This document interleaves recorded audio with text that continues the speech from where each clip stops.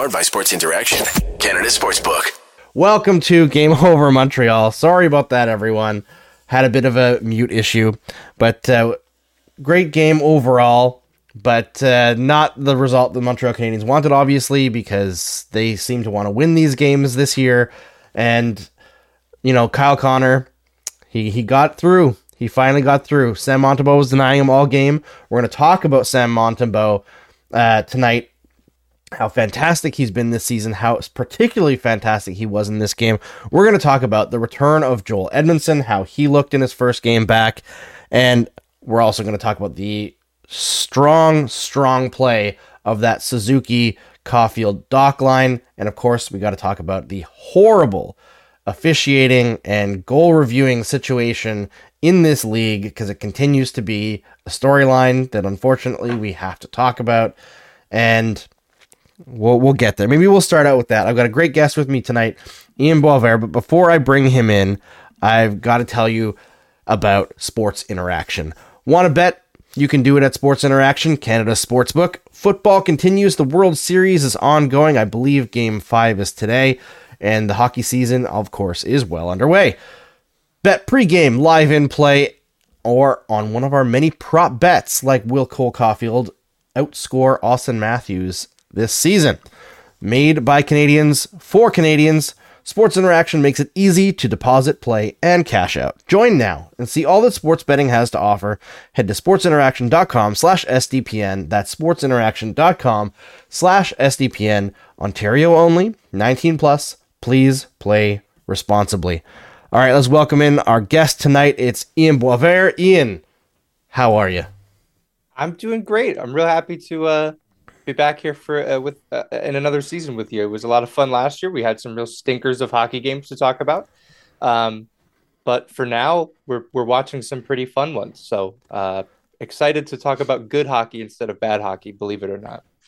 Yeah, that's the thing about this season, right? Is even in the losses, it's a lot easier to talk about this team this season. There's continually good stuff to talk about.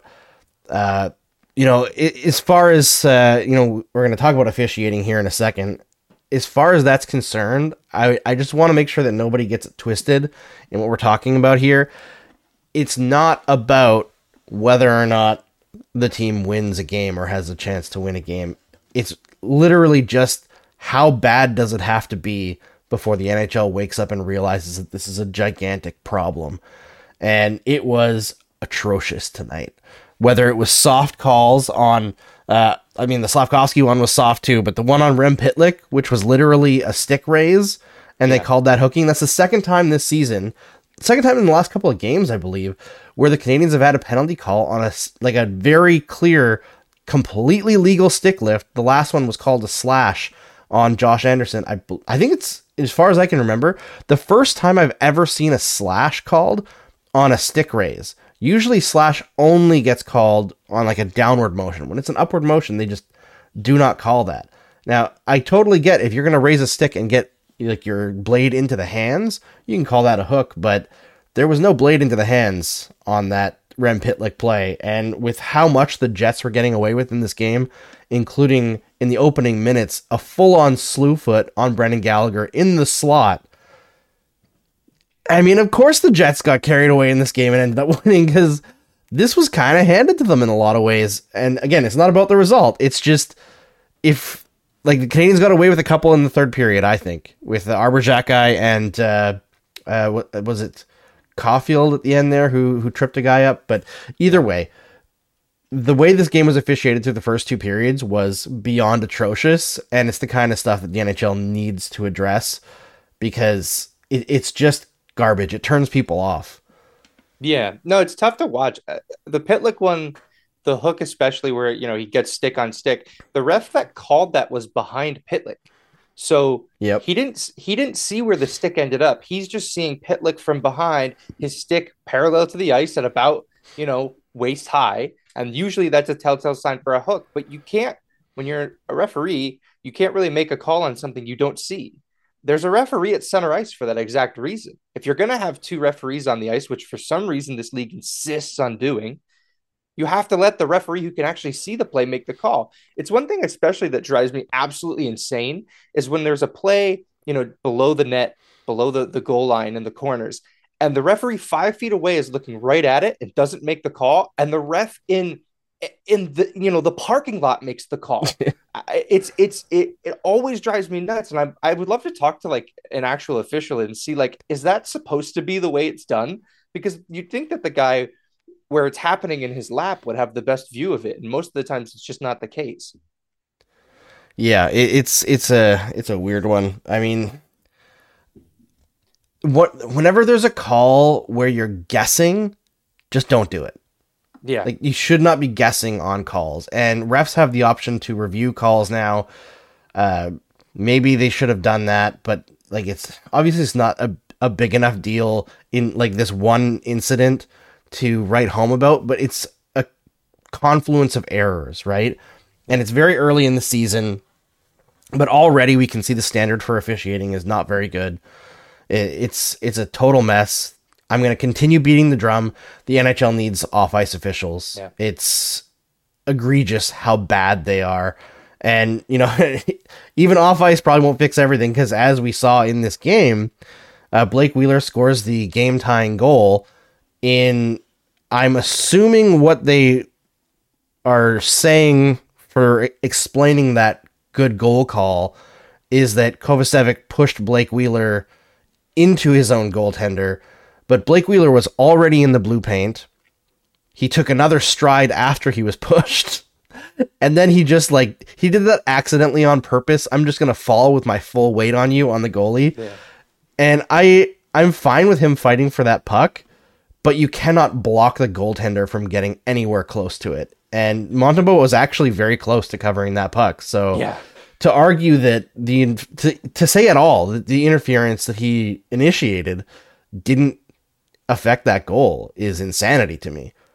Yeah, and the entire review issue boils down to the NHL when they initiated the coaches challenge way back when. Everyone got one, and if you failed, you just lost the challenge, right? You didn't get a penalty, you just lost the challenge. They're trying to curtail teams from taking too many shots at coaching, at challenging a play, by penalizing them when they're wrong.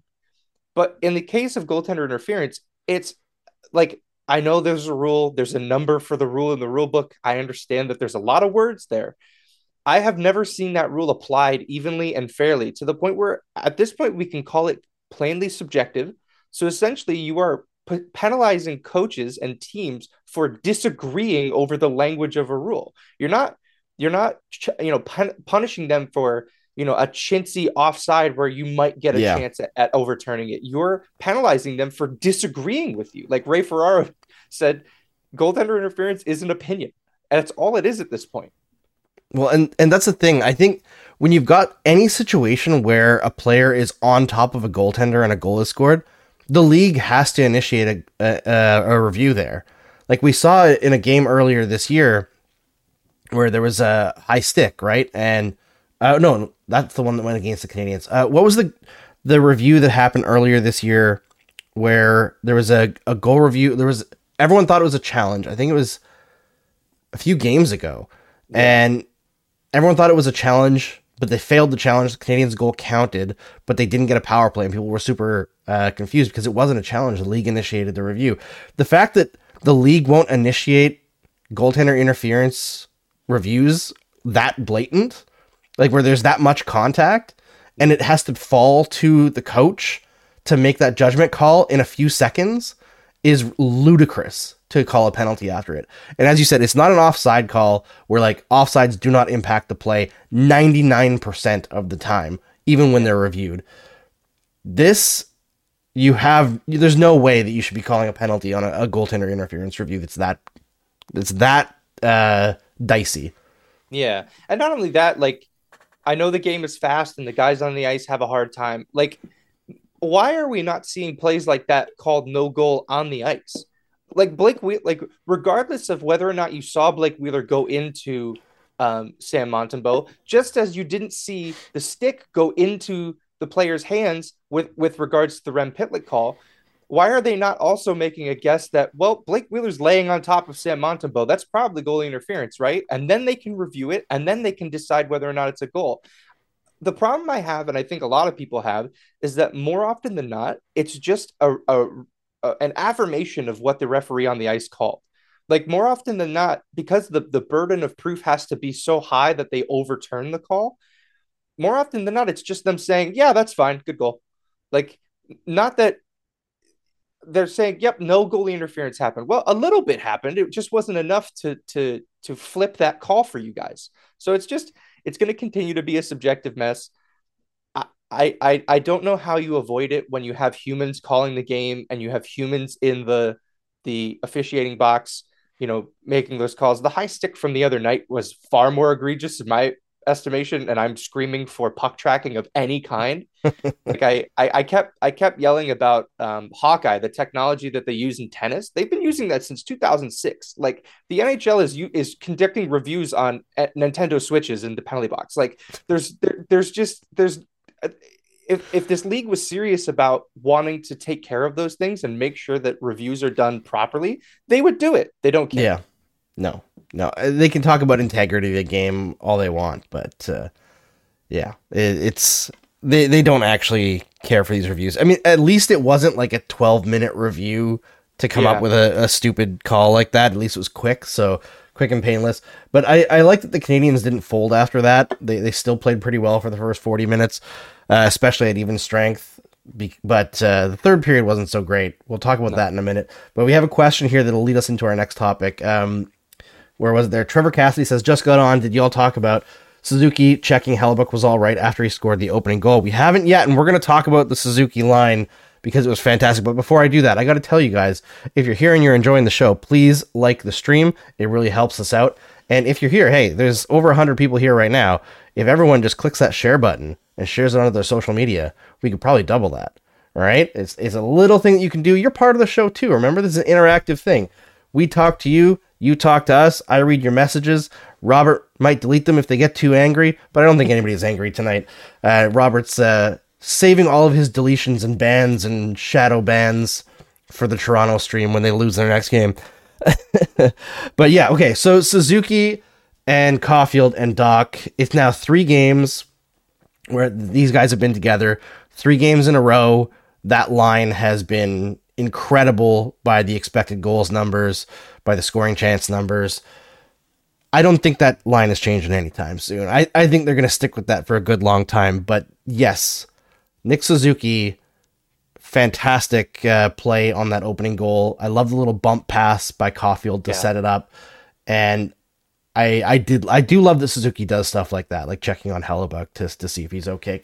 Those little classy moments, it reminds me of Nick Ehlers after Jake Evans took that ridiculous hit from Scheifele, right? And he was holding people back to make sure that Evans didn't get hurt worse from people piling on and fighting.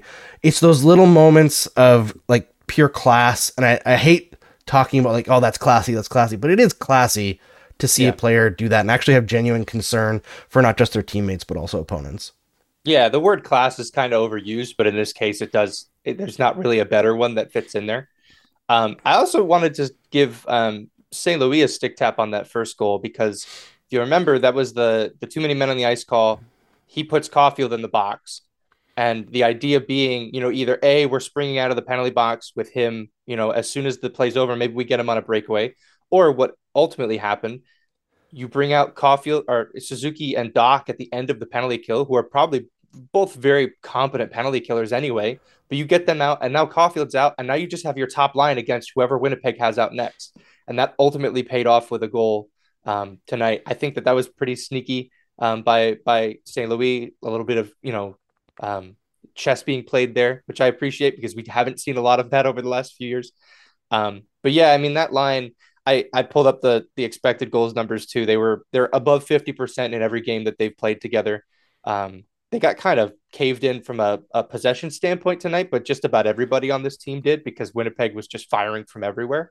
Yeah, and a lot of that was the third period as well, where the Canadians did not generate much in the third period. I feel like that's like the big negative from this game overall is they just look kind of tired. And I wonder if just the way the game was going, the way it was being officiated, and how well the Jets were counterattacking, they were like, let's like fuck this, we're going home. Like we'll try harder in the Saturday game, which you don't really want to see this early in the season, but at the same time they got a couple chances. They got that power play that looked like really, really strong. Yeah. Gotta wonder what the game would look like if they got more than one power play, but unfortunately that's the way she goes. But yeah, I've just been so impressed with that Suzuki line, and I think Suzuki's now above 35% of all the Canadiens' goals that he's been involved in. Like, talk about, this is the first year of his big contract. He's named captain of the team. Just absolute ice in his veins to start like this. Yeah, and a lot of the plays that he's making, there are just guys all over him, and he doesn't have a very long reach, so he kind of does the opposite from what I've noticed. He holds the puck very close to himself, and tells guys, like, if you're gonna get it, you're gonna have to knock me off of the puck. Yeah, I mean, he generates. I mean, right now he's generating everything. There's no secondary scoring on this team. Not that there should be any to be expected, quite honestly. But that line, especially with Doc being on that wing, I know a lot of fans are hand wringing because, well, now who's going to be our second line center of the future? And it's like, well, we have many years to figure that out. Right now, Montreal is in the business of finding good hockey players and good places to play those hockey players.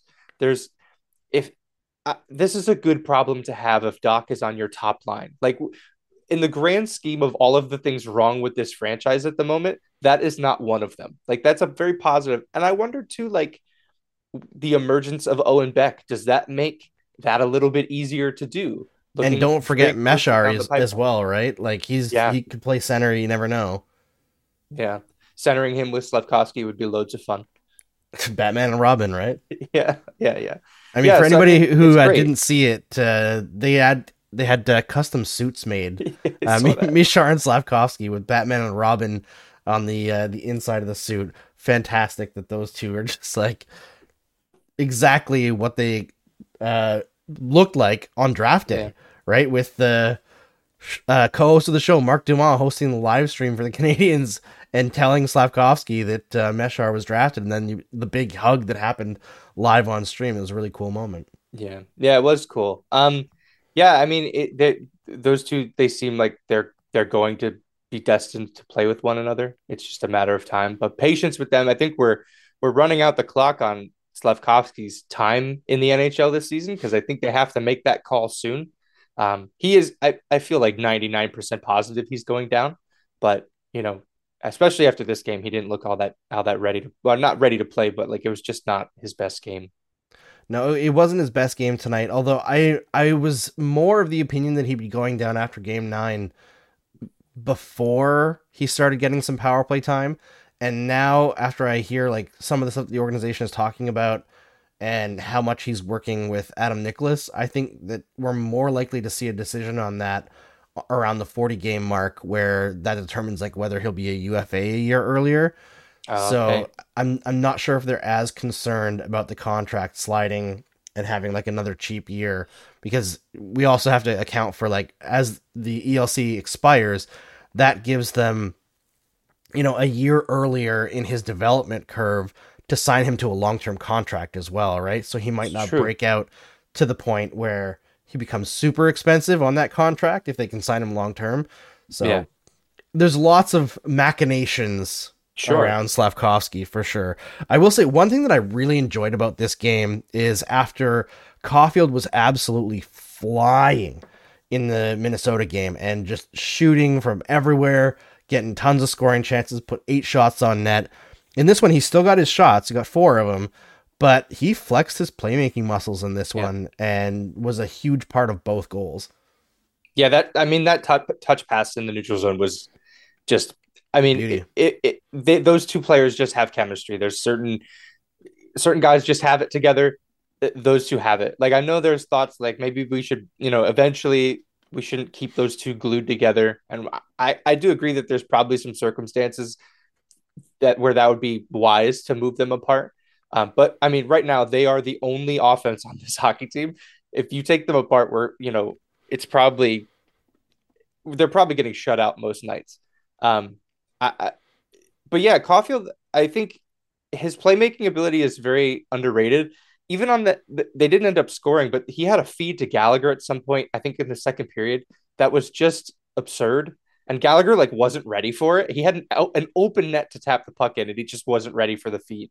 So yeah, that's for him to not be a one-dimensional player is a very nice thing to see, because a lot of, you know, it's I mean, it's kind of what's going to separate him from the Mike Hoffmans of the world. Like those guys can shoot the puck, but Caulfield can do way more than that. He's far more dynamic. Yeah, and to be fair to Gallagher, I think that was at the end of his shift as well. Yeah, absolutely. I think there was a couple comments, at least one that was saying how many players in the NHL don't bury one of the chances that Gallagher got this game. I look at it very differently. I say how many players in the NHL would have got those chances in the first place. Yeah. I thought Gallagher worked his absolute tail off tonight, and like most of the chances that he got, it was either like on his backhand or he was fighting through traffic to get puck on stick. And those are the kinds of chances that Brendan Gallagher gets. He doesn't have a fantastic shot either. He never really has, and I feel like it's gotten a little bit worse since all the hand injuries. Yeah. So he's always going to finish, a lower percentage of his chances than like an average top line forward would. That's just to be expected with him. But I thought tonight was a huge positive for him overall, even though he got mugged a few times, just like in the Minnesota game. And seems like refs aren't calling the penalties on him this year like they were last year. No, and I think with Gallagher, we kind of have to understand, like you said, his hands are toast. Like he's just taken so many shots off of his hands. He's had to modify his equipment so that he can continue to play. His shooting metrics are never going to look nice because he generates a lot, because he's like, Brendan Gallagher has not seen a shot he doesn't like. He's going to shoot from everywhere all the time. And with his skating being better this year, he's just, the wind he has this year is just something we haven't seen in a long time. He's getting into situations where he can create more offense. But like he had a one-timer at one point in this game where, I could have followed the puck with my finger across the screen. Like the shot isn't there. And the shot never really was. It wasn't like a huge part of his game because he scores from like a foot outside the blue paint. So I think more often than not, like his shooting metrics are going to rely on puck luck, which I know is annoying to hear, but like eventually some of these are going to start bouncing it. Yeah. He's in a way better situation than he was last year. Like at the very least, I will say like some of his shots this year have had some heat on them. Yeah. He's had some shots that have been labeled that have like just missed or been saved by incredible saves by goaltenders. He's getting chances. He's doing the right things. I actually really like that whole line, Dvorak, Gallagher, and Anderson. I feel like they've been really good since they got put together. So I like two of the Canadiens' lines. And then on the third line, I like Monahan. Yeah, he's been good. And I like Monahan. And that's it. Yeah. I liked Armia in bursts. When he has the puck, I've said this for years now. Like when he has the puck, I feel like he gets stronger with every defenseman that attaches themselves to him. Like he's shoving guys off. He's very slippery, but like that ends when he has to like actually make a play with the puck and move it to another person or take a shot on net. But yeah, agreed. Monahan is really the motor on that line. Everything else is kind of just tertiary. Yeah, it's I liked Armia against Minnesota tonight, less so.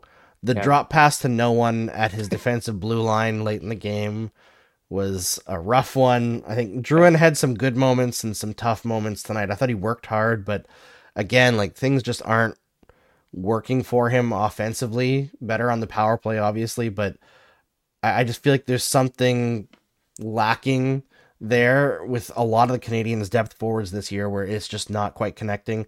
Rem Pitlick, I would probably not put him in the lineup, but at the same time, the other options like Mike Hoffman. So I think some of these guys on the lower end, you just have to figure out a way for the Canadiens to move them, and then you're going to bring up guys like Harvey Pinard and Ylonen, and you'll have a more exciting bottom of your lineup stuff. As much as people want to bolster Laval a little bit, Laval's obviously struggling right now. I did want to talk about Joel Edmondson as well, because I expected him to look like he did last year when he came back after missing half the season. He did not. He looked, to my eye, really, really strong, especially on that first PK, which I know they got scored on, but it was Armia and Savard that had the miscommunication that caused that. On Edmondson's side, he was making incredible anticipation plays to block slot passes. He was blocking shots. He was in the lanes. He was very aggressive. Looked good skating. Looked good puck handling. I was really impressed. I thought that he had a fantastic first game back. I liked him on that penalty kill as well. He was in the slot and he wasn't waiting for passes to materialize. He was jumping out and really aggressively throwing his stick at every play through the middle. Yep. And I think the Jets caught on to that because as every time they were coming down his side, he was either poking it away or blocking the shot. So the first time they go to Savard's side, I don't know what was going through Savard's head there. I know Armia also needed to cover Dubois there, but there's probably 3 seconds in between where Savard realizes Dubois is skating to him and where Savard like flamingos it and just kind of throws his stick. I'll try to block it. Not really. That was tough. I think the penalty kill looks really great statistically, like just by the raw penalty kill percentage number. But I think that is being buoyed by some really fantastic goaltending that we've seen so far this year. Yeah. I mean, we got to talk about Sam Montembeault. Coming into this game, he's already had an incredible start to the season. This might be one of the best games of his career. He stopped so many incredible plays. That Scheifele stop in OT was ridiculous. I think that went under his blocker and hit him in the fingers, which, are padded, but not as much. And that's why he dropped his stick. He was an absolute battler tonight. Like, I think that's when we see the best of Montembeault is when he's forced to kind of be the battler, because he's not a really calm goaltender. He doesn't give you that sense of everything's going to be okay like Carey Price did. But when he's on it and he's tracking pucks well, he's a dynamic, extremely fun goaltender to watch. And tonight he was phenomenal. Yeah, I think the one aspect of his game that I think is still scaring me the most is his puck handling ability. Like there are a few times where he comes behind the net and he's holding it for 1 beat, 2 beat, 3 beat, and then he's finally playing the puck and it's usually just rimmed around the glass. But yeah, when he's a very reactionary goaltender, and when goaltenders are successful at that, they're able to play that way. Carey Price was never a reactionary goaltender. He's a structure system goaltender who's going to be very calm, cool, and collected. And that's kind of what we've gotten used to over the past decade. Sam Montembeault isn't that. Doesn't mean he's bad. Last year he was never healthy though. And the team in front of him stunk. I think, you look at the Canadiens record, and if you told someone that after, this far, they'd be about 500, you would ask them how the goaltending was. And coming into this game, Sam Montembeault was a 931.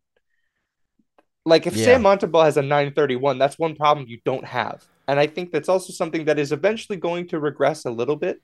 So everyone's saying that, we're ruining the tank by having good goaltending performances. Please just try to enjoy this while you can. It's a long season. There's going to be games where they go like 8 straight and they lose all of them.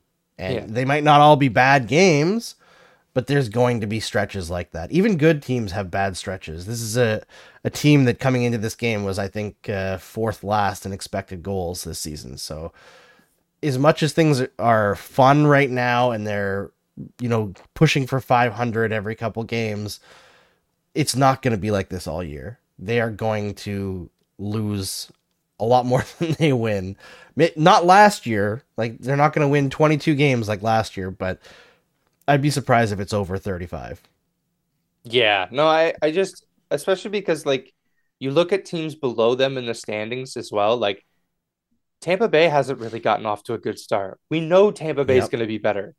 Colorado hasn't been off to a good start. We know they're going to be better. So everybody Toronto too. I don't know if you know this. Oh my God, yeah.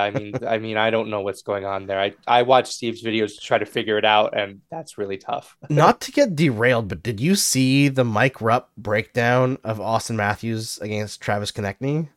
Yeah, and as somebody who's not connected at all, I thought it was a little bit of nothing. But for a player to be It's saying that, I understand it. Yeah, it's like it shouldn't be the biggest issue in the world, like because it's Toronto, everything gets blown up. However, I don't think he was wrong at all. Like he even goes so far as to say like Matthews doesn't need to fight here, right? All he's Yeah, asking for in that moment is like Matthews to take a guy and be engaged in the moment. And I remember when the Habs played the Leafs in the playoffs, there were moments like that where like Sherratt is bullying Matthews and he was like looking away and smiling like, this is not even bothering me. And that plays once, but when he yeah, kept doing it and kind of like skating away and letting his teammates handle it, man, you got to have yeah, some heart, right? You got to actually do something. And to let himself get bullied by Travis Konechny, who's 5 inches shorter than him and 30 pounds lighter, that's kind of embarrassing. yeah. I mean, it played well when it was, Matthews. Was it Scott Sabrin for the Senators, like looking over his shoulder trying to read the nameplate? Like it Yes, that plays was well. funny. Yeah, it plays well in those moments, and you're kind of like, oh, that's funny because no one's actually punching anybody. They're just kind of, it's a moment after the play. But yeah, that's always been the knock on that top six, right? Is that they're not willing to you know do all the mean and dumb things that hockey has become synonymous with. And while I in an ideal world we're not worrying about that sort of thing, we don't live in an ideal world. We live in this one, so they have to figure out how that works. But that's a different show. Yeah, I think there's a difference between like having to fight and having some fight in you. You know what I Yeah, mean? And I think that's what Rupp was calling for. And the folks who think that they are asking Matthews to like fight everyone, that's definitely not what anybody wants. You know, like nobody wants Matthews doing the Connor McDavid and Jr. and missing a punch and hitting the boards and breaking his wrist. Like yeah, no Leafs fan, no fan of any team, unless you're like facing the Leafs in the playoffs, wants Matthews to do that. yeah. So, but I really find it shocking that Marner is the one who's getting all the heat right now in Toronto. But I think Matthews is the one who kind of deserves it. But let's get away from Toronto because we don't really care about Toronto. It's just a funny story. I just thought it was a crazy breakdown and very astute. But there's a bunch of people in the chat, the entire stream, asking about Pierre-Luc Dubois and whether the whole Habs on Dubois thing is going to happen and what the Canadians would give up for him. And I remember there was a bunch of Jets fans in the offseason saying like, oh, it starts with like Nick Suzuki. Not And anymore. I remember laughing, and now I'm laughing even more. No. Yeah, I think my big thing with Pierre-Luc Dubois is I think he's a good player, and obviously hasn't quit on the Jets, but this is the second team in a couple of years that he's demanded a trade from. I don't think I like the personality to do that. yeah. I don't disagree with that at all. Like it's you wonder how many environments you have to be in. Like how many bad roommates do you have before you're the bad roommate? Like Exactly. like And the way he quit on the Blue Jackets was rough. I mean, and at the time, everybody, because who was the coach behind the bench? It was John Tortorella. A lot of the thought behind that was it's John Tortorella. He's going to bench anybody. But then you actually go back and you watch. He's just gliding through that shift. Yep. Like he looked like a rec league referee. Like there was no movement in that. But to play the game and to figure out when or how Montreal will acquire him, I think a trade is the least likely thing that happens. Agreed. I if the cap is going to go up soon, we know that. He's got one more year as a restricted free agent at the end of this season, where he'll probably just sign another 1 year deal or be moved to somewhere else he doesn't want to play. And then he becomes a UFA. And then Montreal can have him for just money, like no assets, just cash in a world where the salary cap is higher and they'll have more space. I think it would be foolish for the Canadians to entertain any kind of trade offer for him at this point. With that said, I'm not even sold on him being on this team for all the reasons we just talked about. Yeah, and I think that's my thing with Pierre-Luc Dubois is like I like him as a player. I really do. I think he's a good player. But for what he would cost in free agency or what he would cost to acquire, is he an improvement on Nick Suzuki? Because you're essentially paying for a first line center. Yeah. And I don't think he is. I don't think he's better defensively. I don't think he's better offensively either, now that Suzuki is getting older and more established in the league. I know he's still a young guy too, but I just don't think that he's worth it, because the prices that you pay in those scenarios are always exorbitantly high. And the Canadians are going to have several opportunities over the next couple of years here to add high-end centers. So unless you desperately need somebody to knock Suzuki one spot down in the lineup, I feel like if you're just looking for a second line center, there's better and cheaper options available to the Canadians, and they're not in a rush to make this happen. Right. They don't want to be in a competitive window next year, right? Like next year, I feel like this year, if they can finish bottom 5-ish, like bottom 6, 7, and hopefully move up into the top 3 via lottery or trade, which I think people are underestimating how active Kent Hughes will be at the draft if he doesn't get one of those top 3 picks. We saw last draft how he's willing to make wheeling and dealing moves. He has a lot of assets to play around with. If things go crazy in Florida and they miss the playoffs, he's now got 2 first-round picks in one of the deepest drafts in recent history. So he could either take 2 really good players or find a way to pull that into one amazing franchise player. So there's lots of avenues to add a center over the next little while. Yeah, and to circle back on the Dubois thing for one last moment, I know you mentioned he's still kind of young. He's a 2016 draft. Like he's been around as long as Matthews has. Like if Montreal were to acquire him as a UFA, it'd be in his D9 year. Like it would be 9 years after he was drafted. I don't know necessarily that's like he's sort of just like baked into what he is, right? Like that's who Pierre-Luc Dubois is going to be. So like you said, they'd be paying first line money for somebody who's probably closer to a middle of the pack center, a second line center. So agreed. I think that the draft capital this year is going to be really exciting to follow, because I don't think he's done adding to it. You know, the only guy that you liked on that third line, Sean Monahan, could he fetch Montreal a second first round pick? We got one just for getting him, and now we might get another one out of him at the draft at the trade deadline.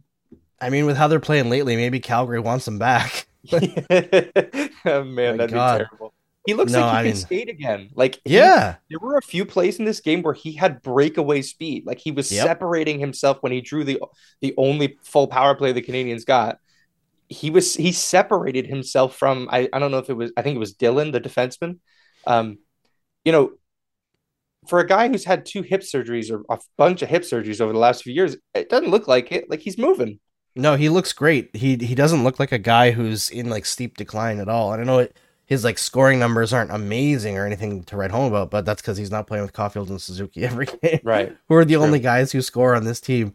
But is there anything else that stood out to you about this one, Ian? Because I think I've run out of topics here.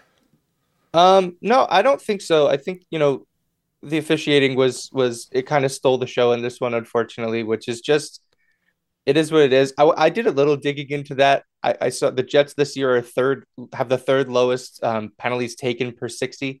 I found it funny that last year's Dallas Stars had the lowest penalties per 60, and Rick Bowness is the coach of both of those teams. Is that something that's part of this? I don't know. Could be. But yeah, I think that's something usually at the beginning of the season we're used to seeing, like a bunch of ticky-tacky penalties and each team's getting 5 power plays through like American Thanksgiving. Like Montreal got 2 and one of those was 15 seconds long. So it's something that usually is going to balance out. I have no idea how this plays out this season. Yeah, it's hard to know. Usually power plays are way up in the first month or so of the season. That is holding true for right now. Right now, overall in the league, there's 3.51 power play opportunities per team per game, whereas last year there was just 2.89. Wow. But I want to, this is something that I continually hit on because it's something that bothers the hell out of me. When people look at the history of the NHL, we are currently in the least penalized era in the history of the NHL. The last I think it's going back to 1617. So that's 1, 2, 3, 4, 5, 6. 6 or 7 years. The last 6 or 7 years are it's like 7 of 8 of the least penalized years in the history of the NHL. Like the average for most of the history of the NHL is closer to like 4.5 power plays per team per game. And we're more than a penalty per team per game under that. Yeah. So for people who are like freaked out, like, oh, you don't want to go back to like 05, 06. Yeah, 05, 06 was almost 6 power plays per team per game. That's never going to happen again. But the league has allowed a lot of the interference and dead puck era stuff to creep back in. And the dead puck era, the last year of the dead puck era, 2003, 2004, was 4.24 power plays per team per game. The difference now is that back then, the average power play was a 16.5% power play. Now it's 21%. That's why there's more power play goals, and that's why power plays still matter today, is that power plays have gotten better, except for the Montreal Canadiens. Yeah, and the Anaheim Ducks. So and the Anaheim Ducks. Just horrible. But, yeah, I want to push the officiating thing continually until the NHL realizes how stupid their ridiculous rule calling is. Just call the damn rule book and give the referees some help with off-ice officials in their ear so that they can tell them what's going on that they don't see or that they miss, because I'm tired of this garbage. We shouldn't have every fan of every team thinking that there's a conspiracy against them. It's not healthy. No. All right, and with that, thank you everyone for joining the show. Please like and subscribe. Please subscribe to our podcast feeds and share this show on your social medias. Obviously, you can share it right now as you're listening to it, or right now as you're listening to it on replay, or wherever you want. And help us grow, because we want to keep getting bigger and better and having more fun, more people enjoy our content. All right, everybody. Thanks to Ian. Before we go, Ian, tell everybody where they can find your work. Almost forgot. No worries. I'm on Twitter at maybe it's Ian. I host a show called The Build, trying to go through the Montreal Canadiens as they build a Stanley Cup champion. Once they do that, the show ends. We'll play closing time. We'll all go home. So come join me. I try to do a show every week. I've been off the last few weeks, but should be a new episode next week. The Build. It's everywhere you find your podcasts. All right. Look up The Build. Follow Ian on Twitter. And we'll see you on Saturday, where we have a fun surprise for everyone. We've got the hosts of Locked On Canadiens on the show, both Scott Matla and Laura Saba, coming on. It's going to be a fun one. Talk to you then.